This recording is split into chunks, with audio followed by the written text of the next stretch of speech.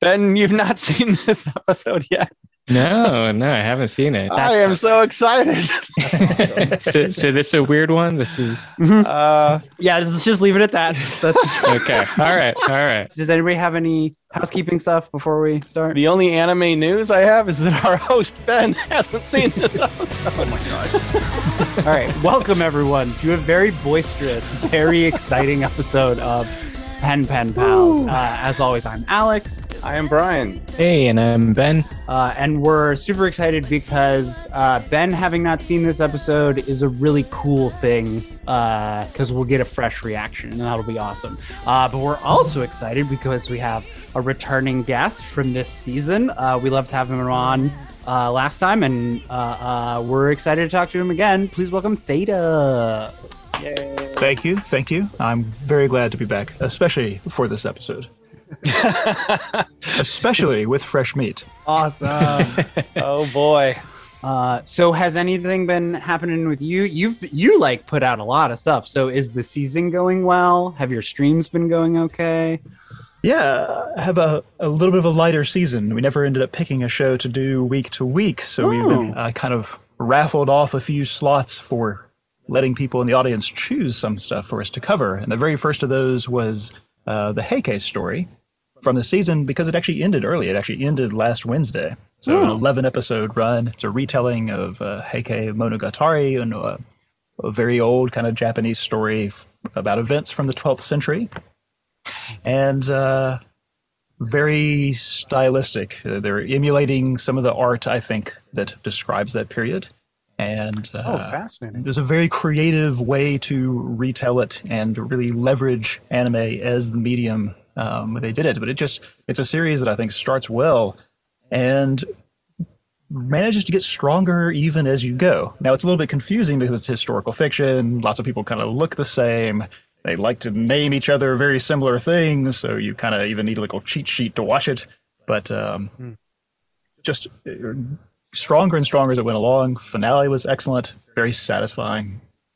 As far as it could only end this one way, basically. It felt like a grand fairy tale. I understand why it's a story that people have been telling for 700 years. So that was a great thing we've done this season so far. Okay, so I totally know what the Heike Monogatari is, but for anybody who doesn't know, what is that? So the original tale is about kind of the end of the Heian period in Japan, I'm pretty sure, and a transfer between those. And kind of as the fall, it's a big tragedy about the fall of the Heike clan, and told in kind of epic verse, if you will. And not that the anime is that, but it's an 11-part anime adaptation of that story, narrowing the cast a little bit, and then turning the narrator, that would normally be the person who is performing it with the accompaniment of a biwa, a little kind of lyre-like instrument, into an actual character in the story. So you have a narrator who becomes part of the story. It doesn't necessarily change it, but becomes the person who meets the little core of characters that we spend more time with. So you get more of a personalized inside look at this clan's rise and fall. And that's all like in the premiere. Like, you're watching the fall of the Heike clan. But despite that doesn't make it any less compelling. So that was a good one.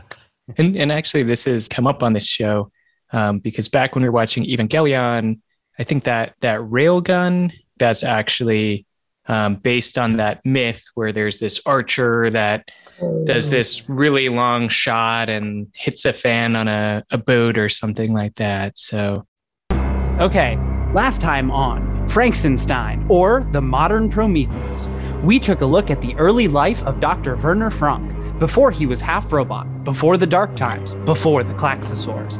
Ape had humble beginnings as a mysterious group of extra-national scientists who introduced magma technology to humanity. When Werner found himself in hot water for his cloning project, joined Ape's curious employ and helped invent immortality on a lark.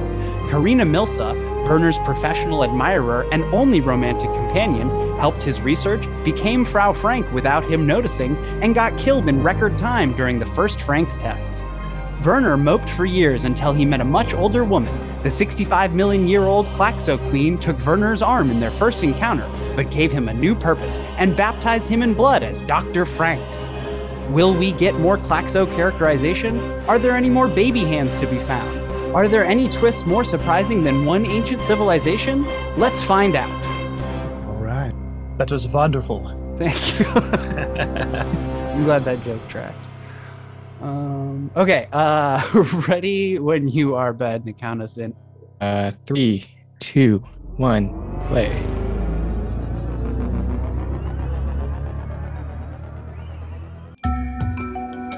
In the previous battle, we successfully took over the Grand Crevasse and the massive weapon that lay underground. The star entity is now completely under our control. I'm sorry, but where'd Nana go? What do you mean? I'm Nana. Code 002. We raised you with so much care, all for this day. We're counting on you. Oh yeah, right. Says the one who lied. Doctor, we've received word that Hringhorny is ready for action. I see. How's Nana doing? I had her brief Squad 13 regarding their upcoming mission earlier. Not that Nana. Never mind.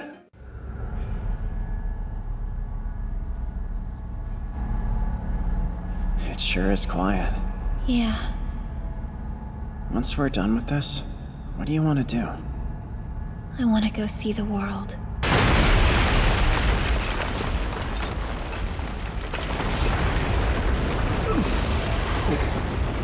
Humans. A long time ago, when we were attacked by invaders from the expanse of space, we fought and drove them off. Then we holed up in the earth and prepared for their return. Invaders? Indeed. They are invaders. Our true enemy. Verm. All right, Ben. Really, was not expecting that last twist. So, Ben, I want to hear your thoughts. All right. So I just want to make sure I even understood what was going on. Okay, take your time. Yeah, there was a lot going on there. So there was this weapon. We thought that Ape wanted 02 to use, or maybe Ape even did want 02 and Hero to use that weapon. Then 01 came, stole Hero, stole the weapon. Turned out, didn't want it to fight the humans, but to fight Verm, and that is why the Klaxosaurus have been emerging, not because of the humans drilling the magma energy, though they're kind of upset about that. But actually, it's that they knew that these aliens called Verm were coming to destroy the Earth, and there'd been this big battle in the past, and this weapon, Horny, what's it called? Ringhorny had been set up to defend against Verm. So Verm show up, they destroy Verm, but then it turns out Ape is actually Verm too. And that the Hinghornia is too powerful of a weapon, and Verm is part of like some space police or something that have decided it's too powerful, and so they have to absorb it and destroy, well, not destroy all humans, but like absorb them into some kind of Borg. What's the Evangelion thing called? Instrumentality? Mm-hmm. Yeah, kind of instrumentality sort of thing where they will be absorbed into Verm. Mm-hmm. Is that more or less right? Pretty good. Mostly. Pretty damn Mostly, good. Yeah. Okay. Yeah, I guess key difference is the Ringhorny and Star Entity. Those are two separate things. Oh, okay. So Hringhorny is like the spear thing. The spear. In Norse mythology, it's Baldur's boat. Yeah, his funeral pyre. Yeah. Funny enough, that's where Nana, Baldur's wife, actually dies too. But not in this episode. We don't get to see our Nana in this episode. Anyways, and then Star Entity is the giant super mech, right? Which Franks also refers to it as Strelitzia Apus. Yeah. fuck is Apis? Wait, before we go too far, just a question of, I don't know anything about Norse mythology. Like a reference to Baldur's boat, does that inform us about something? Sort of. So Baldur, The greatest of all boats. Sorry, go ahead. yeah, the greatest of all boats. The last time I was on, I talked about Golden Bough and especially about mistletoe. You remember all that? Mm-hmm. Baldur is killed by mistletoe. It's actually the only thing that can kill him is mistletoe. And it kind of similar to like Achilles in Greek mythology that has just the one weakness, and it's because of something their mother did to try to make them invulnerable, but didn't quite finish the job. And so Baldur is actually killed by a sprig of mistletoe, and that is the first of a series of events that eventually touches off Ragnarok, which of course is a great death of the world followed by a rebirth of the world. So Baldur is very linked up with the other things that Franks has been borrowing as far as that mythological tradition goes. So these like very dramatic things that happened in this episode, that doesn't throw the death and rebirth theme out the window? No, not at all. Okay. It's just reaffirming it. We're going through another cycle. All right, I guess we'll get there. Yeah. Oh, and I just figured out, I couldn't find it on several other searches in the past, but Apis is a small constellation in the sky, which represents a bird of paradise. So Strelitzia Apis is a little bit redundant because Strelitzia means bird of paradise, right? But this is the cosmic bird of paradise. Yeah, exactly. So it is kind of a larger version of the same thing. So what sticks out in your mind, if you're thinking back at it, of course, is like suddenly aliens. Yeah. Right. And it's the last thing that happens, and we're left on a cliffhanger. I forgot how much of a cliffhanger we were left on, actually. Oh, yeah. And but a lot happens. Nana, but not really Nana. Kokoro's got morning sickness, and only the audience knows what's going on with her. Yeah, so much going on. Were there any like kind of hidden breadcrumbs to the aliens earlier on? Like, so I feel like that's like maybe the crux of the conversation around this introduction is, were there any breadcrumbs to the aliens coming forward? There is at least one from the previous episode. No, it was actually a couple episodes ago. Anyway, when Ape sends the contingent of two of their members to meet with 01, with the Klaxosaur princess, one of them, she'll start speaking to their minds, right? She'll do the whole horn glowing, screaming sound where you know she's communicating telepathically. And one of the 8 members does not hold his head. He's not affected by it. And in fact, seeing that happen, he suddenly grabs his daggers and makes a play for the princess and trying to assassinate her, which gets everybody else killed. And when 01 comes down off of her little throne there, she knocks aside his mask and makes a comment about wannabe humans or something like that. So that is the first clue that one of the 8 members is not, at least one is not a human like the rest. In fact, she did not seem able to communicate to him telepathically like she can to everything else. But as far as the leap to saying, because he's not human, therefore aliens, that might be a bigger leap. Yeah, I guess enough happened in that episode that didn't even really register for me. So it wasn't like it came totally out of left field, but was it well set up? Was it actually telegraphed? That I think you're immediately hitting on why this was a contentious episode, to say the least. Oh my goodness. There's some things that make sense in hindsight when 01 is talking about like the weapon being used by the invaders. Yeah. I guess first time hearing that, I would just she assumes that humans are the invaders. But she really means Firm.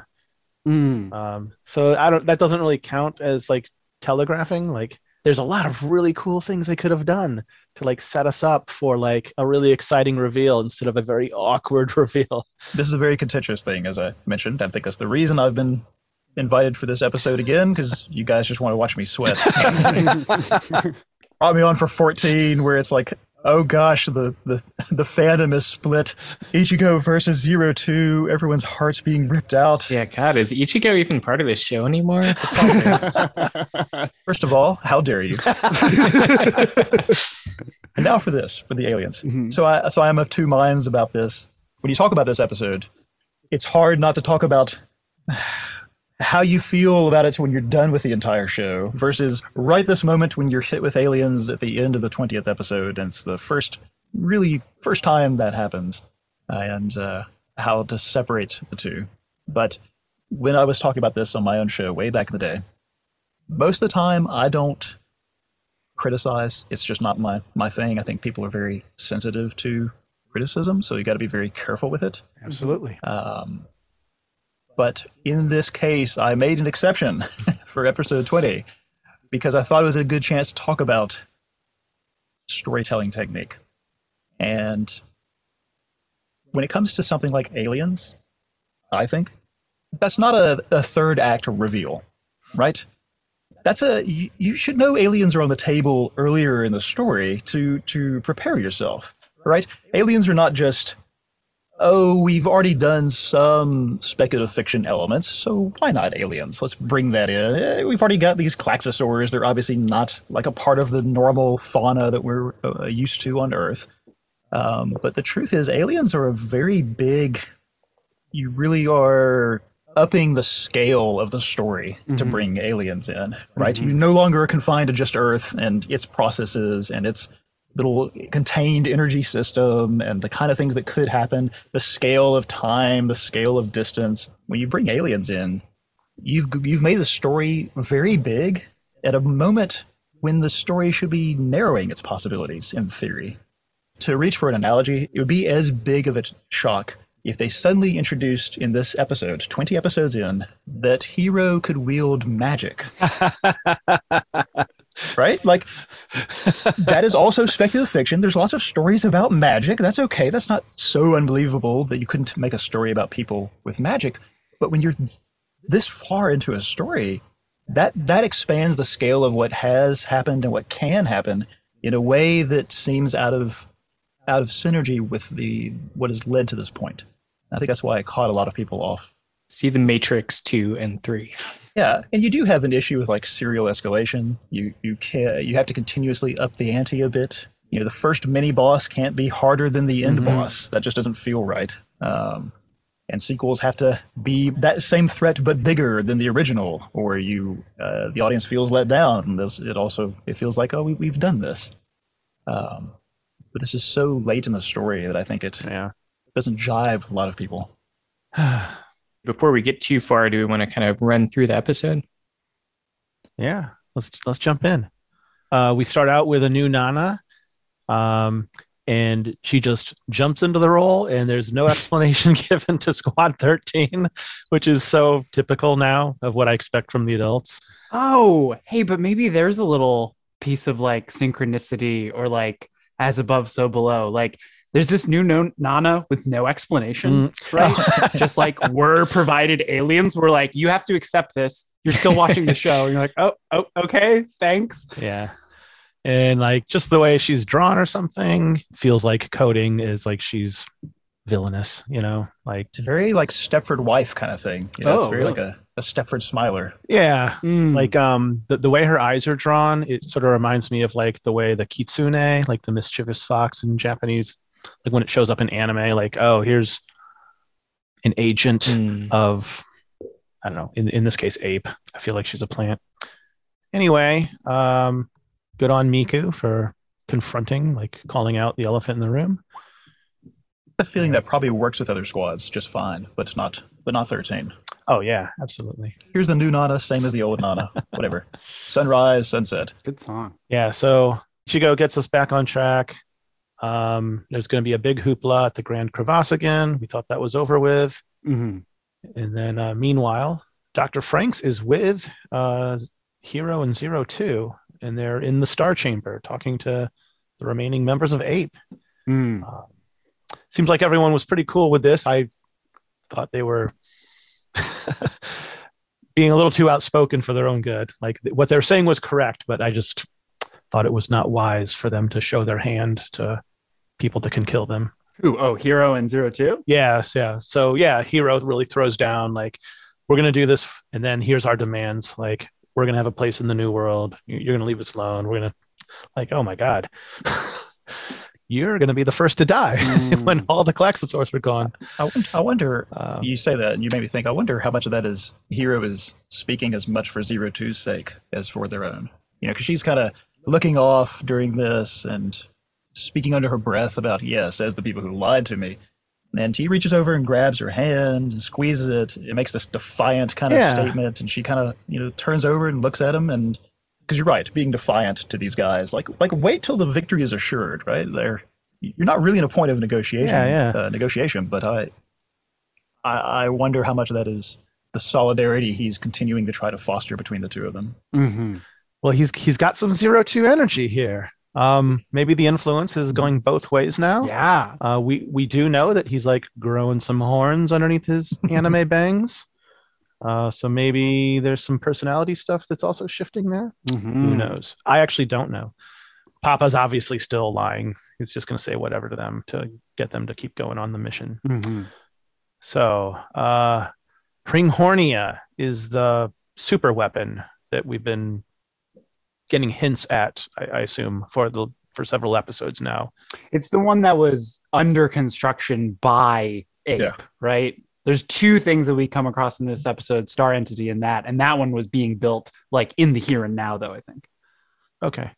So our assumption is that this is the super weapon to fight the Klaxosaurs or kill the Klaxosaur Queen. Mm-hmm. Okay.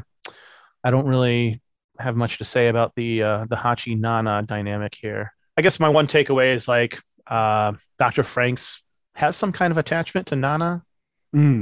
Like he's not concerned about this fox-eyed looking Nana. Yeah, it's like not her. And he didn't squeeze the ass of the new Nana. So and I forgot about that. Man, I was thinking about that. Like during his lifetime, he's like he's not aromantic, he's not asexual. He like gets married to and presumably has some sort of physical relations with his wife, right? Mm-hmm. But then like as an old person, he's suddenly like he has all, I don't know, he can't keep himself from touching people's butts. Like it's strange to me. Anyways. Well, he was on a discovery, right? I agree with Alex there. That was like how he was set up as a character, and then that just kind of like completely disappeared from the story. And seems super. For our bonus episode, we will talk about his developing libido. There's plenty of breadcrumbs I can point to. Yeah. All right, let's move on. Okay, so we get some downtime with the pilots, right? And they notice that Futoshi notices that Kokoro and Mitsuru removed their rings. So like, I don't know if they just noticed them finally and they're like, let's get rid of this, or if it's like, maybe it's like a nagging thing. Like, I don't know what this thing is, but like, whenever I look at it, it makes me feel funny. So I might as well just get rid of it so I'm not uncomfortable. Yeah, you know they have to have some kind of weird cognitive dissonance because the others have told them, no, you guys, you were partners, you got married, you loved each other. Kokoro, you told us all these things. That comes up later in this very scene, in fact. And so I'm sure the reminder of the rings, you have that, I think it's the end of 18, maybe it's 19. Anyway, where she looks at the ring and almost in horror, like there's something really dissonant about it being on there and her not having a memory that matches up with how she got it, I guess. Mm-hmm. I'm actually surprised they wore it as long as they did. All right, so Kokoro, like we'll get to the morning sickness in a second, but Kokoro and Mitsuru are both mentally reset. Like she's back to, being indoctrinated and like towing the ape line. My question is like, so does this also mean that Mitsuru had his like reconciliation with Hiro removed? Is he totally reset? Oh, I'm not sure because if you remember when they introduced them back to the squad, each of them recognized everyone else in the squad, but thought the other person was the new member. Like they both thought the same thing. So I presume that means that the only memories they went after were the memories of each other, right? And so whatever effect they've had on the other person is perhaps rescinded. So that means kind of the softening of Mitsuru and the boldness of Kokoro. She kind of, that's what she admired about him. That's the thing she kind of internalized from him and wanted to emulate. And same with him becoming softer, the haircut and the just the sheer amount of blushing Mitsuru suddenly is capable of. I feel like maybe that was backed up. Some of the key moments of Mitsuru forgiving Hiro were like when he was getting the haircut from Kokoro and stuff like that. So maybe some of that psychological development might have gotten lost. Yeah, that's a bummer. Yeah. All right, so Kokoro throws up. We all know she's pregnant. They don't. This is unheard of. Yeah. No one gets pregnant. No one has babies. They don't even know what that is. Absolutely not. All right, so this is a crisis. Well, I mean, they don't know it's a crisis. Yeah. Maybe she's just sick. The audience, great dramatic irony, because the audience is just waiting for that to come back into the story now. We even came up while we were watching it, like, are they even going to be able to pilot? Right? Like if she's pregnant, does that count? Like, we don't know exactly how these things work, but in one sense, she's not fertile by being pregnant. In one sense, in the sense that like she cannot be made more pregnant, right? So how does that work with the Klaxosaur piloting system? I was definitely half expecting them to fail the first time I was watching this. So our next scene, the big gathering, when like the plan was being revealed, all the squads are gathered, and they're standing out because everybody else is at attention and solemn, and the gravitas of the moment, and they're all looking around. They're all uncomfortable. Like 02's yawning. Hero's amused at her boredom. I mean, they're not taking it seriously at all. They're in a different place than everybody else, which I mean, we know anyway, but it's also visually represented. They're the only ones that have any color in their uniforms at all. Yeah, all the other squads are almost all the same height, all the same build, same hair color. And then in the corridor, Squad 13 runs into the 9s, right? And 9 Alpha just cannot resist like shitting on them. 02 just like is not having any of that shit and doesn't bat an eye against 9 Alpha. And that's just like really nice thing. Like Ichigo just like affirms her, and 02 has kind of a emotional response to it. Which she looks around, everyone's like smiling at her, and there's this moment of solidarity, and she's surprised that is happening. It means that she meant what she said. She was saying it for her own sake. She was defending them, maybe not knowing how they were going to. It was natural. Yeah, exactly. It was spontaneous. It was, and so she looks around, and they're all like clapping her on the shoulder and smiling at her, and it's a surprise. Which to me says it was not performative. It was how she really feels.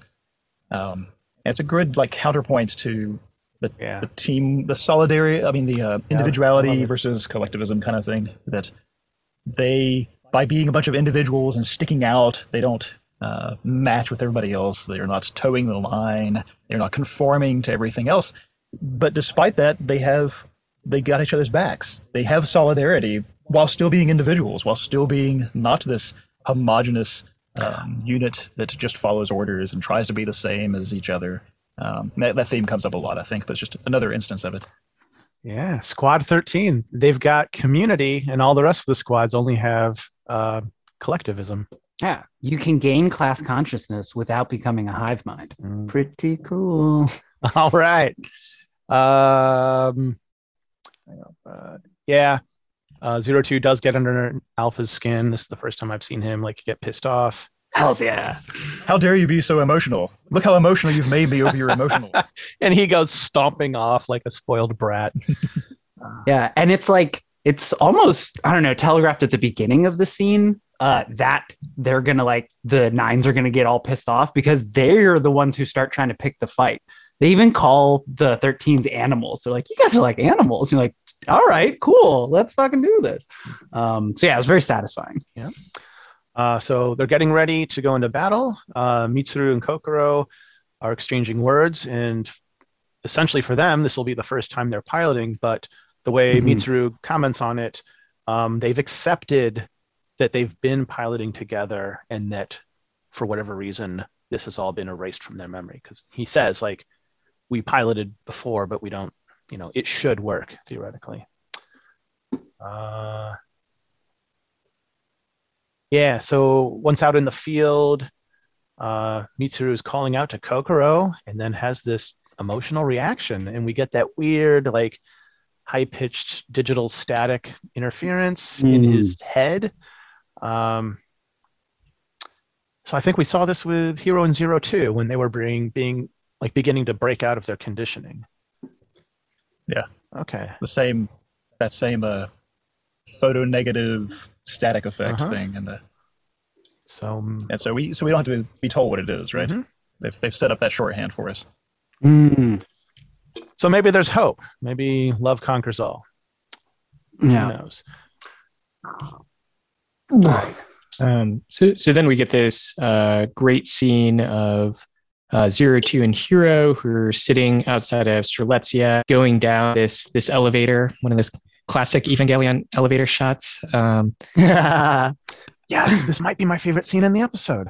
So there's so many shows where like there's these two main characters, and for so long there's this sexual tension, like will they or won't they?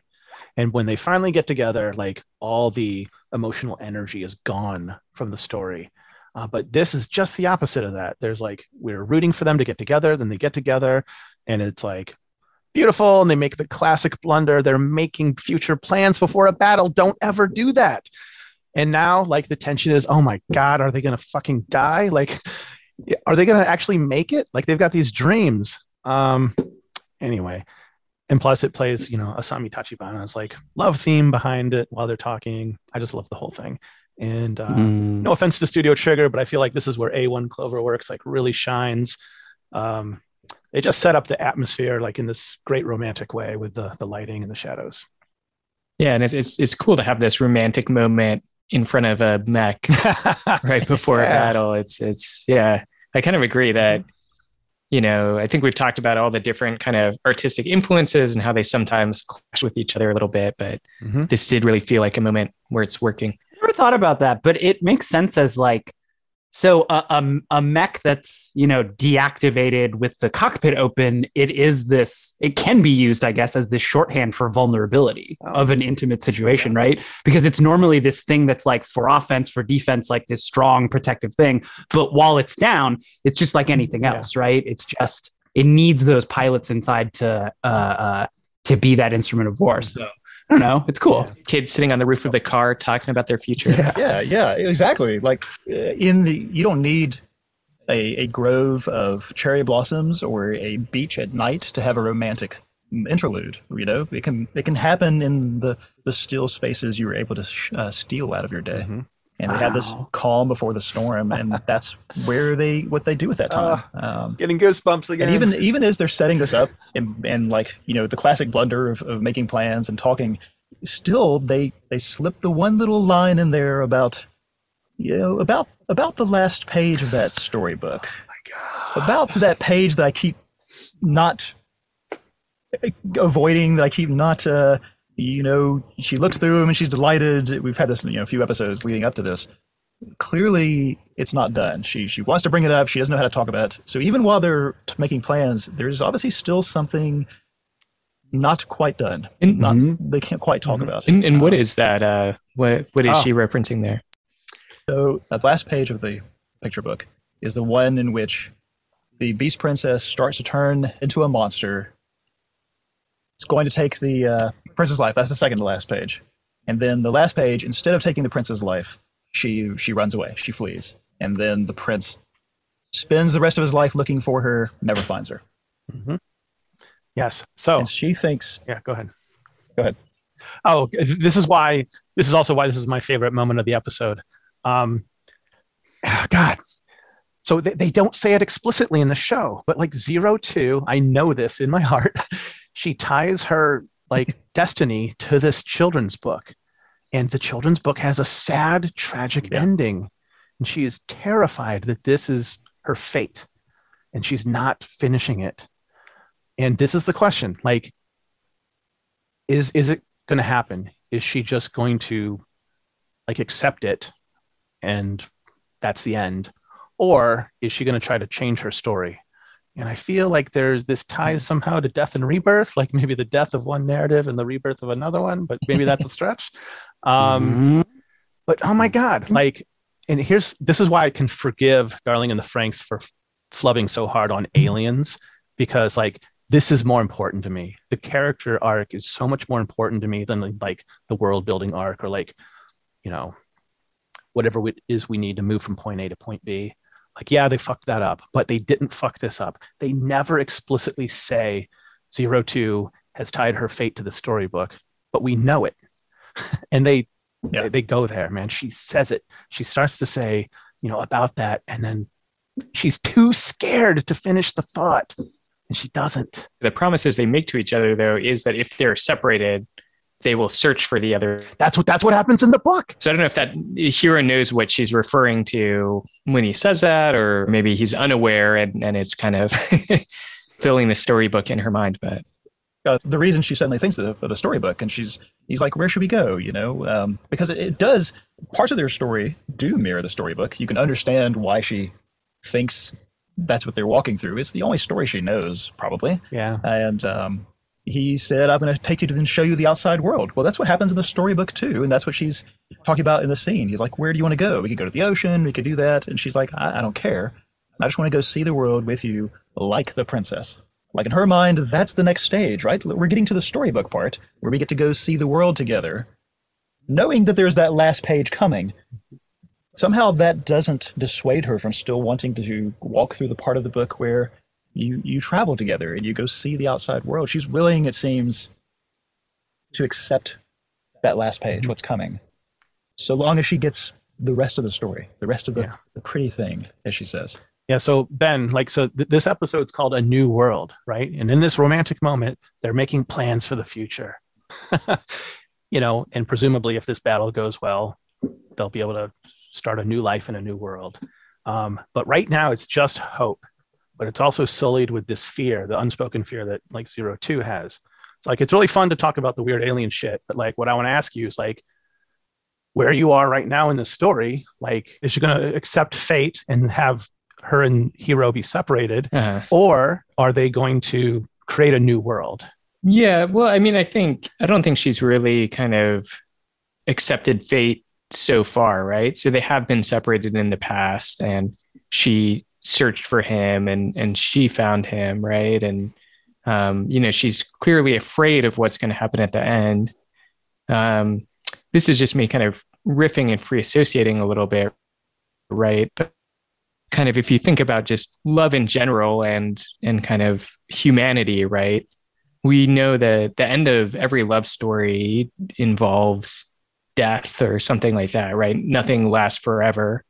But we still do it, right, for all of those parts in the middle where you're exploring the world together. So in some ways, I think it's kind of like maybe a heightened form of the thing that we all do anyways. Mm-hmm. That's a great statement on relationships. People don't die at the same time. Relationships end. Knowing that you will go through heartache, is it worth it to take that journey? It's like the beauty of transient things. During the wedding, we had cherry blossoms. Sakura is a highly symbolic representation of ephemeral. They all burst into bloom at once. It lasts a couple weeks and then it's gone. It's beautiful, but partially it's beautiful because it's fleeting. Mm-hmm. Because it's not something that you just get used to and becomes unexceptionable because they're in bloom the whole year. It's exactly because it's this brief moment of beauty that will come to an end. And so you enjoy it all the more for its fleeting nature. And so there's so much of love, of course, but all kinds of aspects of existence have that same quality. So do you not partake just because there will be an end one day? Well, for most things, the answer is, well, no, you do partake. End or not, what else is there? Mm-hmm. Meanwhile, we've got all the adults trying to steal a fast one on the natural order of things by going in for immortality. And so these are absolutely ideals in opposition to each other. Damn. So I got a little emotional there for a minute. God, I just feel like when you get down to it, this show has this really important message, I think, just about relationships. This thing with 02 and fear about the fate and then hope for something different. That's all of us. And yeah, just deciding whether or not it's worth the risk, and I feel like that was the biggest barrier between Hiro and 02 in terms of attaching, is some kind of barrier of fear, their absolute terror field. So. Oh, you said yourself that most stories that have a romantic bent to it, it's all about the will they or won't they. Are they ever going to get together? When they do, the story is over. So most storytellers do everything they can to prolong that moment as long as possible. All the complications, sometimes, really stretching the imagination to make it happen, because there is that fear that when they get together, what made the story compelling is over. And Darling the Franxx. Oh man, how many times have we gotten together and been pulled apart so far? This is just like, what is this, like instance number 4 or 5 now? That there has not been just a simple, oh, they found each other, everything's happy now. Or they found each other again, everything's happy now. We've gone through these cycles several times. Oh my God, Hero and Zero Two, they are the cycle of death and rebirth. For sure. Shit. Their actual relationship has that cycle to it. We even had the this very scene we're stuck on for a second. We've got our descent into the underworld in a very literal way here. Oh yes, and we're gonna. Oh my gosh! In the next episode, we're gonna get passing through gates. It's so good. So, should we keep going? Yeah. So I'm glad we spent so much time on this scene, though. It's relatively short, but it is this top of the roller coaster moment for the episode, right? And then after this sweet little thing, this perfect moment with this perfect kiss, where the kiss, like they're saying something, they're making another promise to each other, right? And so the kiss is the symbol, right? They become the same fucking thing. It's amazing. And that's when everything has to go wrong, of course. Yeah. There's this new thing that comes flying out of the sky, and everyone's like, what the hell is that? And it's the snake thing that 001 was riding around in before, right? And like this thing flies now, or at least like spiral jumps. It looks pretty cool, the animation. And then just like ignores all of the Franxx defense forces and then just goes into the Grand Crevasse. It's like, nah, I'm here. You got to deal with me. This is the moment you've all been waiting for, the great crucible. And we get the first meeting between Franxx tells Strelitzia, 02 and Hero, get on down the tunnel, right? And that's when we get that's when 001 crashes in, and we get, I guess, our second meeting between Franxx and 001, or the Klaxosaur princess. Yeah, she knows how to make an entrance for sure. And I love that it's the two snakes that were like perched behind her before are now intertwined, and it's one of them forms the lower part of the mouth, the other one forms the upper part of the mouth. Weird. What a great design. And she even, I said it while we were watching it, she even forms her little tentacles in such a way that it looks like a snake's tongue, where she... Oh my God. She's just sitting in there like a queen in a litter, like she's being born in there by her subjects. Yeah. Nobody in this series has as much swagger as this girl does, right? Yeah. Like you said, she just rolls up there. You got to deal with me now. You're never going to keep me out. The rest of you are not even worth my time. It turns out she has a good reason to feel that way. And this is where it gets revealed that she is 001. Yes. And I guess this is the moment that Franxx has been waiting for. And, maybe we see his true intentions that are kind of separate from Eight's intentions, which is that he's essentially in love with this 001 and, dreams of piloting. Would it be piloting Hirnhornia, or no, piloting the star entity? Star entity, yeah. Apis. Mm-hmm. And to pilot with her. And he proposes, right? Like, he's like, hey, we've met once before, but do you want to partner with me? All of this has been for you. Wow. It was all for you, Damien. But this is go ahead. I was just going to say, this is the part I started getting confused, where she refers to her child. And at first I thought she was talking about 002. And then I was like, is she talking about Hero? And then I'm like, is she talking about Star Entity? I don't know if you guys can help me out with that part. Yeah, contextually, she'll continue to refer to Star Entity as her child. Like, look what they've done to me, or what they've done to you. You've made it so ugly, but you are still our child. There's a comment she makes about it being the symbol of their bonds, I think. I can't remember where exactly that is in here. Yeah. But, and then, so she makes a comment about that. So this child is a crystallization of our bonds. That's why she's kind of upset about them wishing to steal my child. And then at the very end, when we're talking to glowing purple masks, apparently, they make a comment about how... go there and find the exact statements. One sec. Oh yeah. Well, it's just to resolve my thought about Frank's. It did. I mean, it's obvious that he gets shut down by the Klaxosaur Queen. He just doesn't know her. Mhm. Like she's like, no, I don't need a partner to pilot. It's like he didn't know. He doesn't know anything about her. Like, so, yeah. She's just the ideal, which is another thing that I think comes up if you look at the romantic elements in here. Sorry, the quote I was looking for that the floating purple masks say is that star entity is a mass of life that could disturb the universe's peace. So she calls it, the symbol of our bonds. They call it a mass of life. So it sounds like it is not just a physical thing. It's one of these bioweapons, but considering the size of it, it sounds like mass of life must mean, or my conjecture, I guess, is that this is a lot of Klaxosapiens are formed together to create this thing. So it's her child, but in the sense that, like the royal we, her children are the other Klaxosapiens, and they form this star entity. Mm-hmm.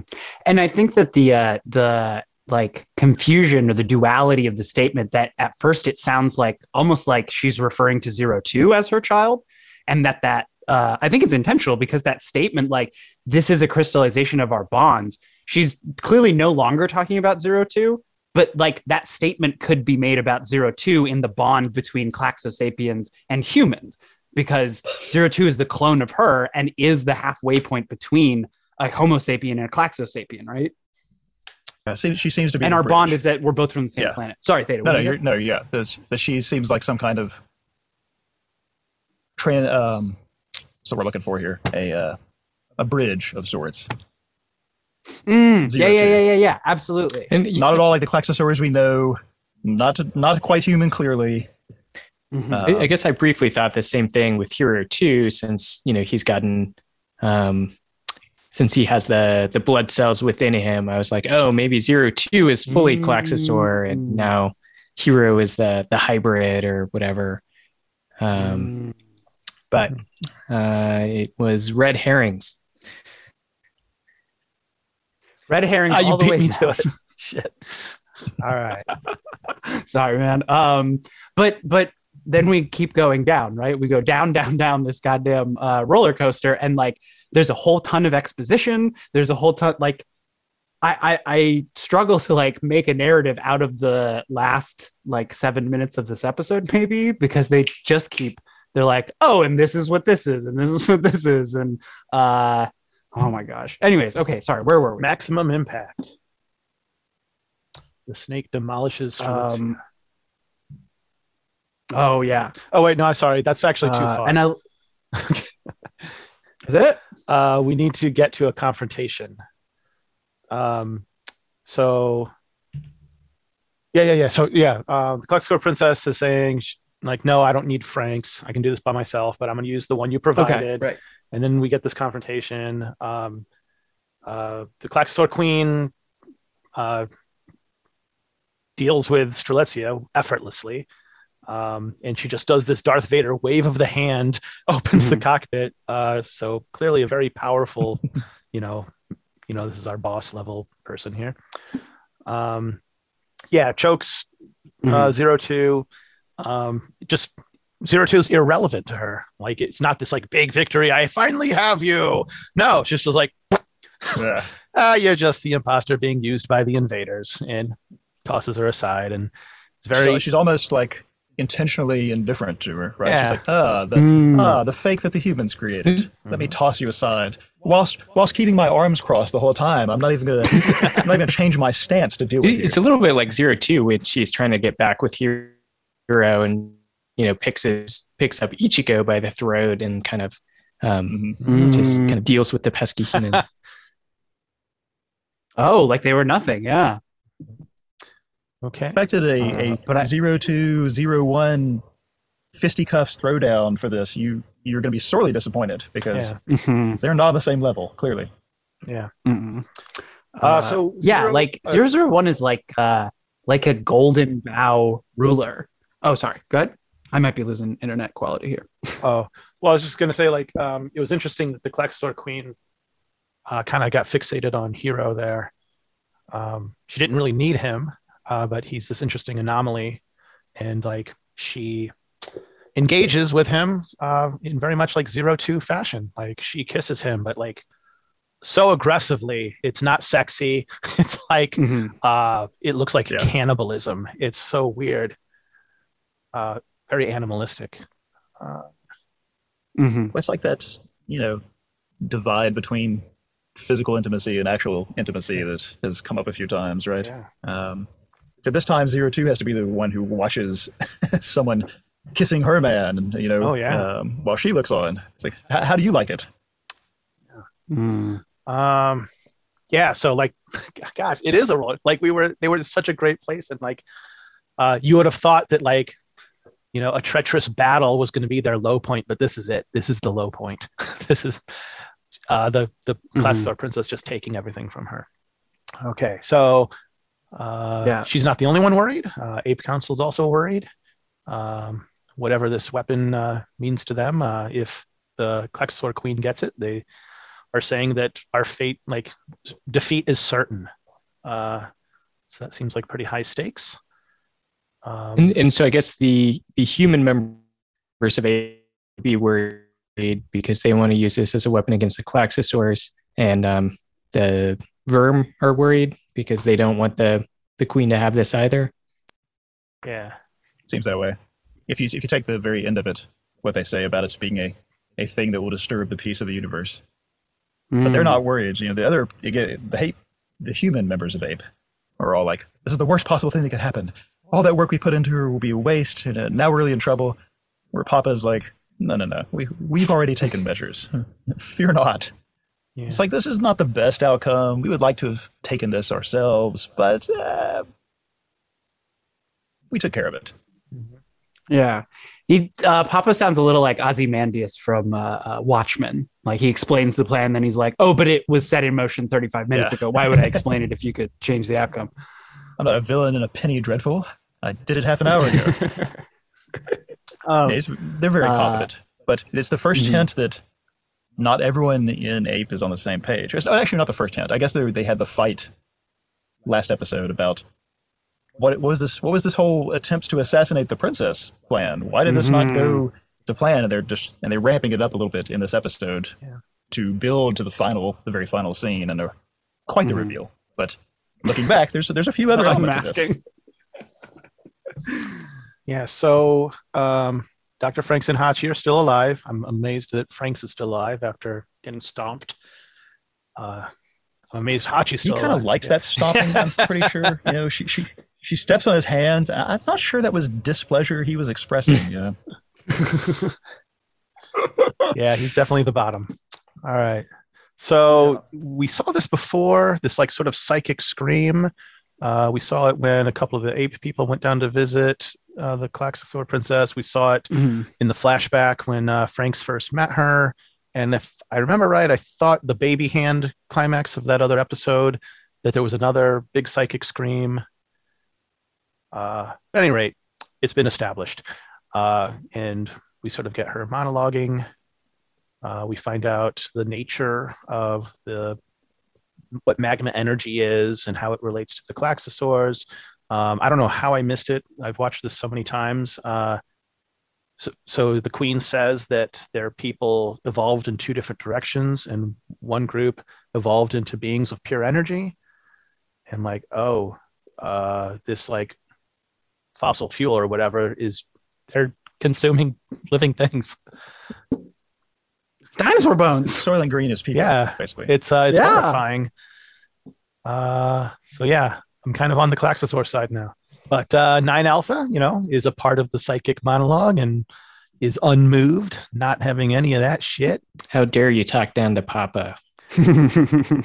Which, like, 9 Alpha, okay, we haven't gone, I don't know if it's been explicitly stated in this, but like, the 9s are clones too, right? I mean, they're all clones, but like, the 9s are not fully human either, just like 02. Yeah. They're part Claxosor, right? They're clearly not human because they look down on humans. She says in that little confrontation in the hallway, don't look down on humans. They have a lot of disdain.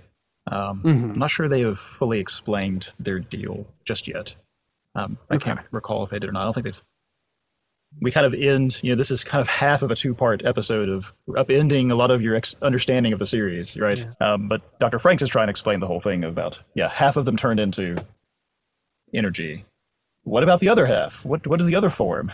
Then he starts to explain.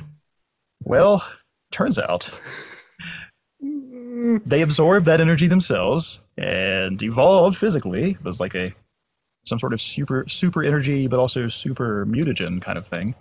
And they become what we know as klaxosaurs, these biological weapons that consist of a female soul bonded to the weapon itself and the male soul bonded to the cockpit.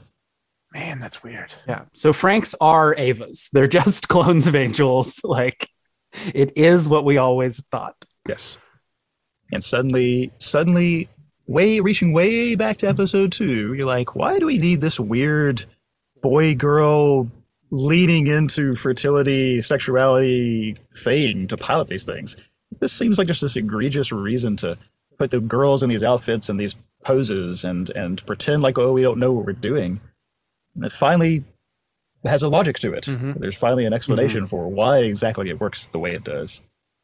It's because that's what these were this whole time. So dinosaurs aren't really just one entity. They're actually 2 entities that merge together. All right. Things get really wild here. I can't remember everything that the Queen says, but like this is when rockets shoot out of the ground and these giant guns come out of the ground. It has maybe my favorite line of dialogue. This is nothing like our battles before. This is too outrageous. What is going on? Well, how sad to come to the end of a war and realize that's not really the war that's been going on. Yeah. I feel like the audience is Squad 13 in this moment. Later, we'll talk about spoiler stuff because, like I said earlier, how I feel about this episode changes due to how the rest of the series goes. But I will say that it makes me feel like they were self-aware of what a surprise this was to have all of Squad 13 react that way. They don't just roll with the punches. They're like, this is highly unusual. This is nothing like the story to this point. Is anyone else seeing this? This is outrageous. I can't actually believe what I'm seeing. Like lots of just shocked expressions and mouth hanging open.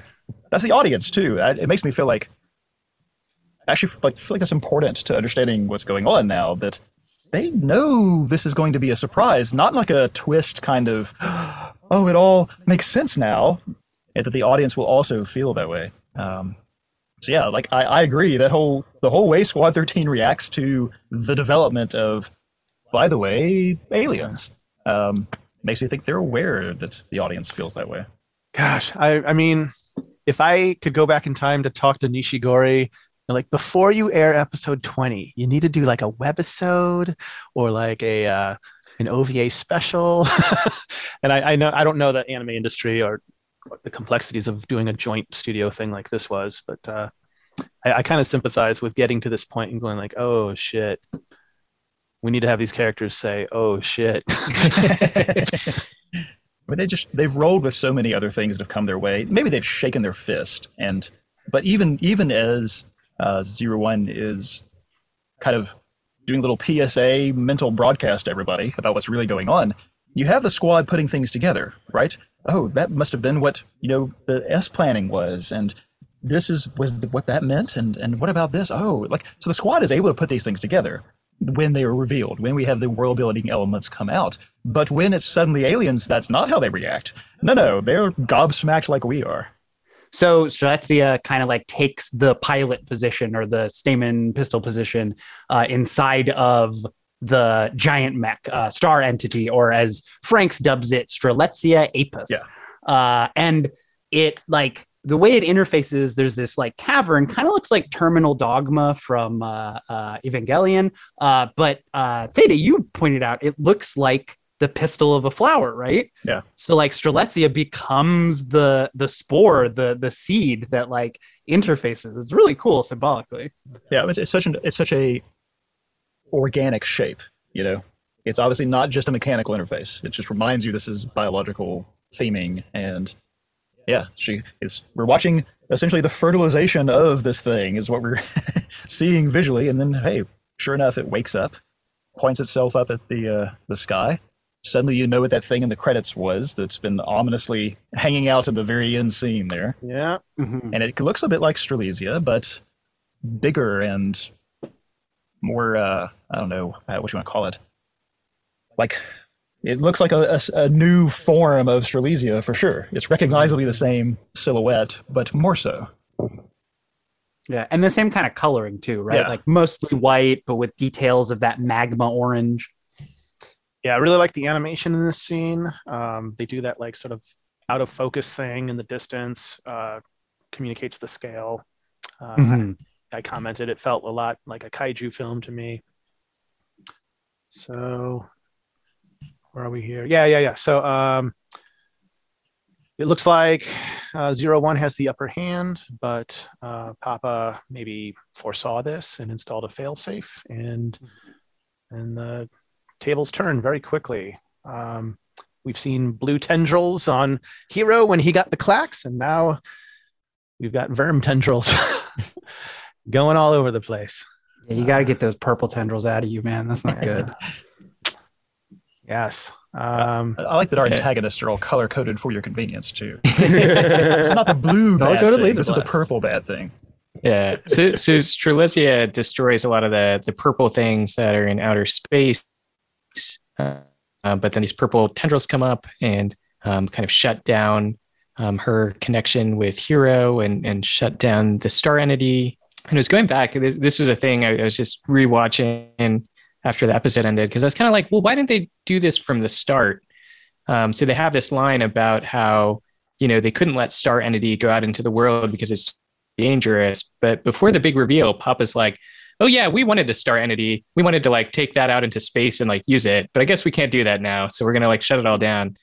So they're full of it too. It's Hells yeah. It's not that it's too dangerous. It's too dangerous for, I guess, the Klaxosaurs to have it. Yeah, which maybe that's like a commentary on nuclear weapons in our world, where it's like, those are too dangerous for anyone to have. You're like, so dismantle your stockpile. And you're like, well, not until everyone else dismantles there, Yeah, right. That's a monopoly on power. So is this why Ape is here? Because they wanted the Klaxosaur technology? Because the Klaxosaur technology is a threat to them, right? Yeah. They want to assimilate or wipe out every life form on Earth. The Klaxosaurs, this war, so the Verm has been here before, and she says in her expository narrative, Klaxo Princess says they've been here before and we chased them off the planet. Yeah. Half of the planet, right? Right. Yeah, they came back, but infiltrated. If you look back now at episode 19, knowing that some of the members of Ape are in fact Verm, how they pushed the drilling for magma energy. Yep. They knew exactly what magma energy was. They knew probably that was going to deplete the Klaxosapiens' ability to defend or to interfere. They started pulling up Klaxosaur bodies, I guess, and turning them into weapons against them. They prepared to assault this star entity and then took the time to rig it. I guess this is what's happened in the time that our squad has been, left their own devices for a bit. They wanted to try to rig it up as a bomb, as a failsafe before they go and try to steal the thing, just as a further safeguard. So now it's like they were repelled before. They tried a different tack this time, it would seem. Yeah. And so all the destruction of the Earth, getting all of humanity to agree to immortality, give up their, leaving the cycle of death and rebirth by giving up reproduction, giving up their lives to live in these plantations, ignoring kind of the destruction of the world, and looking back, yeah, that does seem like an insidious plan to undermine the planet's ability to fight back, as it turns out. I think going to what Brian was saying, though, there's the question, why did Verm show up in the first place? But then it's kind of like, well, if they could just put the purple tendrils and everything already. Yeah. But I like what Theta said about, like, so Verm showed up with a military conquest previously and it didn't work. So it was like this other underhanded thing is what was going to work, like weak depleting them and turning their things against them. And that's when the purple tentacles come out. Brainwashing their people. Yeah. Now, if I was a Gnostic, I would say that these are like the Archons doing that to our Earth right now. But I'm not a Gnostic, so I'm not going to say that. All right. Okie dokie. Papa. Yeah. So this is Papa, and I didn't see which. I never got the name of the other. It's two of the council members. It's Papa and one other. They're the ones that seem to be in cahoots beyond what the council is. And the two of them, it's their masks that fall away, and then they become this star entity, this fucking energy being that was very 70s, 80s super robot enemies, kind of. That's the way it felt to me. This felt very Gurren Lagann to me. Yeah, that's it. And it even has two faces, which I thought was pretty cool. I like that the masks come off, and what is underneath are masks. The mask is really off. Now I'm actually a mask. If you go back to last episode too, and you watch, the Ape Council takes a while before they are fully encased in their regalia, right? And some of the earlier scenes, you can see that three of them are always covered, and the ones that join them later are just have their face covered at first. You can tell they're human, and then they only later become fully encased like the rest of them. Which is very clear that three of them, you just go back and look, very clear that three of them have always been encased in a way that you couldn't tell those are not humans underneath. Interesting. And the third one was Tarsier, the assassin, who, when 001 killed it, the mask came off and there was nothing inside. Just a little geek thing. It just occurred to me that the revelation of Verm looked a lot like Sousa, the villain from Gatchaman. And there's just even the way it was drawn, this scribbly effect. There's just so many little homages to classic animation all throughout this thing. And I just now got that one. It's pretty fun. Yeah, we get Strelitzia Apis, a star entity, firing its main cannon once. And when it blows through a warship, and then this field of explosions lights up space, it looks just like SDF-1 firing its main gun in Macross. At the Zentradi. So what do you think about that, Ben? What I feel like it's suggesting is there's hundreds or thousands of these Verm things out in space just based on the explosions we saw. I thought those were the explosions of all the ships that were kind of out there. I don't know. Then again, it is kind of why is this all happening right at this moment? They're all waiting just outside radar range or cloaked or my best guess on that. So if we take the whole infiltration idea, that's what really happened. That three of these guys showed up on Earth. They pretended to be ape. They recruited other like-minded humans and then slowly consolidated power. You kind of see that happen in 19. Now you can kind of put it two and two together that three of them were not human at all. They were preparing the way. It seems then that they're in their research, I guess. Because you remember it was a surprise that they knew where to send Werner to meet the Klaxosaur princess. He's I don't know how they have this information, but they sent us to go talk to him. And the condition was, if you meet her, come away with some scrap of DNA. He ends up with a few of her strands of hair. And it seems the reason they brought him in the first place was all his illegal cloning. That was the thing that the university president or whoever it was points out, that you continue to all the illegal. I can't seem to stop you from doing all the illegal things you do. Most notably, all the cloning you keep doing. It's can you stop cloning for 5 minutes? No. But the implication seems to be they must have found Star Entity. They must have realized that it took her to activate it. If you go back, there's talk about there's a key. There's no need for a duplicate key. That's right. They must have wanted to create a way to activate this thing. They must have found Star Entity and been okay, we might not be able to deal with this thing. Let's find another path. And the path seems to be find a different way to activate it and make it their own. And the answer to that quest is 02.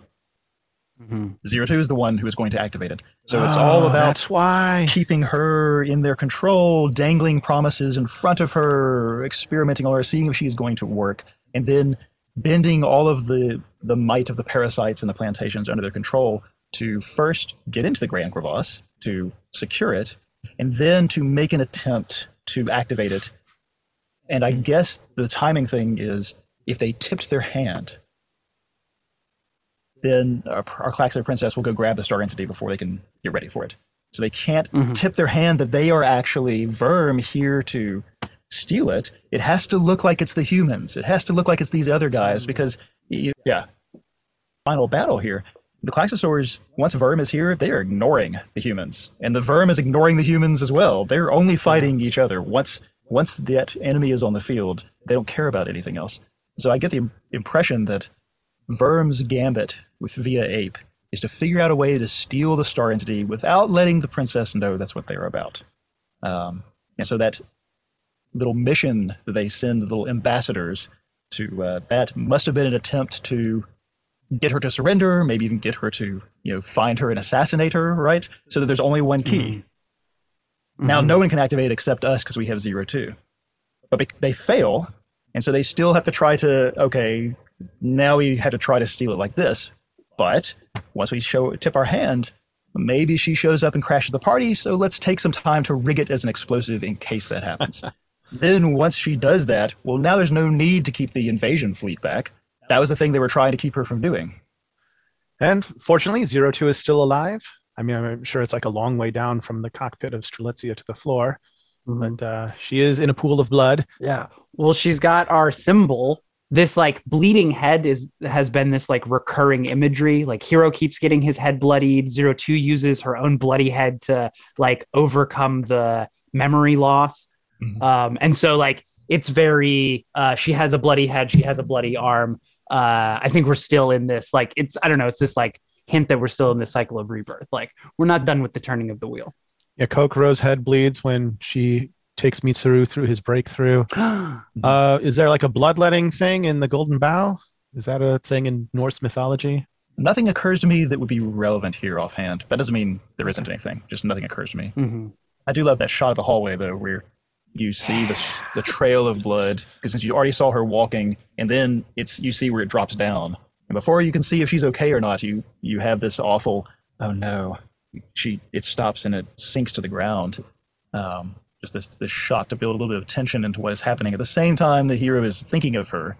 But no, she gets up, walks to the end, repeats their promise, and that's where they leave us. Yeah, it's her turn now because he did it the last time. He came through that like sea of Klaxosaurs in the little training unit in like 15.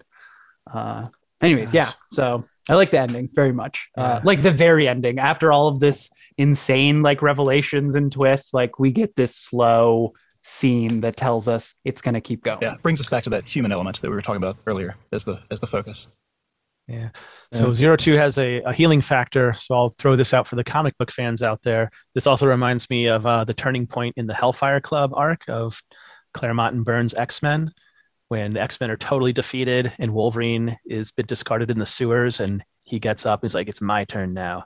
I got the Wolverine energy off of 02 for our ending here.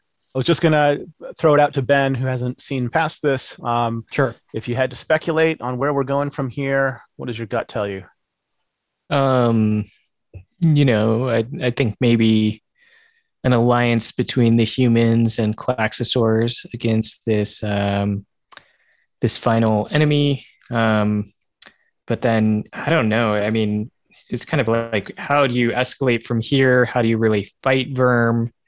So I could also imagine this going, sort of the end of, not the movie end of Evangelion, but the end of the Evangelion series where, this turns into a very abstract thing about love or something, maybe even like the humans and Klaxosaurs have to somehow prove themselves to Verm or prove that they deserve to exist or something like that. I don't know. Yeah. Are they space cops? Are they galactic judges? What are Verm, really? Well, so I was joking about Space Cop, and then I was like, oh, X has already established an interest in space police from FLCL. So totally. So maybe it is kind of continuing a theme that they're already sort of interested in. So yeah.